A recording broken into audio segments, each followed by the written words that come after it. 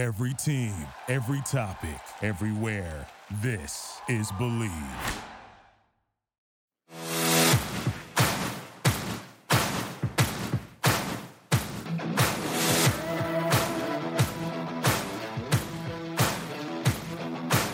Welcome to Believe in the Ivy League, a look inside the ancient 8 teams in the Ivy League and their upcoming games with all of the stats, trends, and analysis that you want to hear. And now, here's your host, Tom Barton. All right, guys, welcome back to another episode of Believe in the Ivy League. And this is the look back episode. Oh, yeah, go check me out, TomBartonSports.com, Tom Barton Sports over on Twitter, Tom Barton Sports over on YouTube. We're going to take a look back at that great Princeton run, take a look back at the Frozen Four and how we got there as well. I don't want this to be a sad podcast. I don't want this to be a sad episode here. So we're going to start it off with a couple of good things. Iwuma of Princeton University, obviously Tosan, the man of the hour. Well, the NCAA announced its all-tournament teams Sunday, and he made the South Region all-tournament team. He averaged 16 points, 16 points per game, 7.3 rebounds per game, 6 assists per game, and 2 shots. Also had 2 steals. So, yeah, absolutely. I don't want to look upon this and hang your head. Princeton had a magical run. It's one for the ages. I want to take a step back and just appreciate what they did against one of the best offensive teams in the country, against Arizona in the first round. Held them to 4 points in the last couple of minutes. They were down by double digits, kept fighting back. That was absolutely phenomenal. Then you go over there and you beat 7-seed Missouri. Great situation. You go back and you look at this. Absolutely deserved everything he got here. Absolutely tremendous run by Princeton. And I want to sit back and look at this and say, yeah, look, we should remember this Princeton team in the highest of highlights, in the greatest of greats, and in a great way.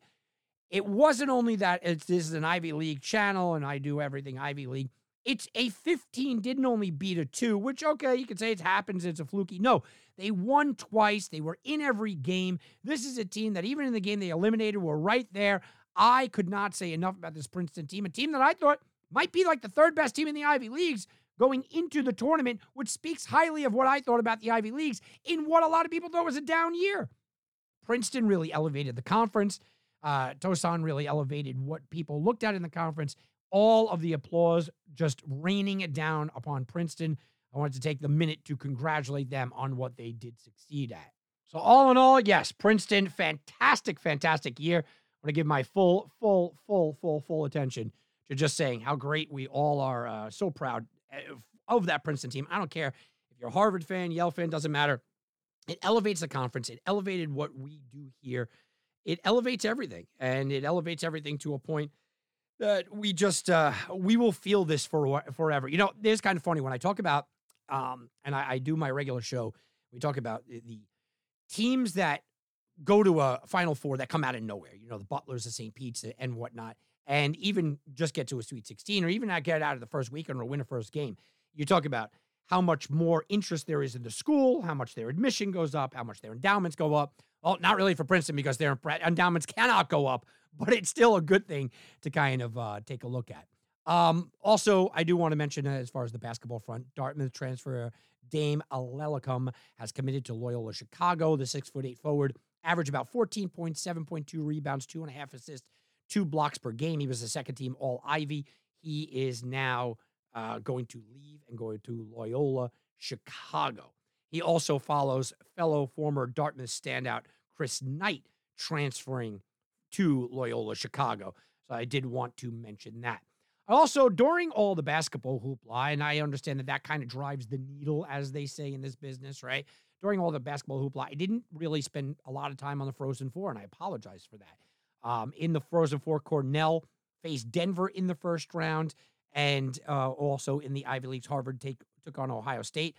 Harvard got knocked out in the first round by Ohio State. Cornell did beat Denver to move on, and then they lost to Boston University that next round.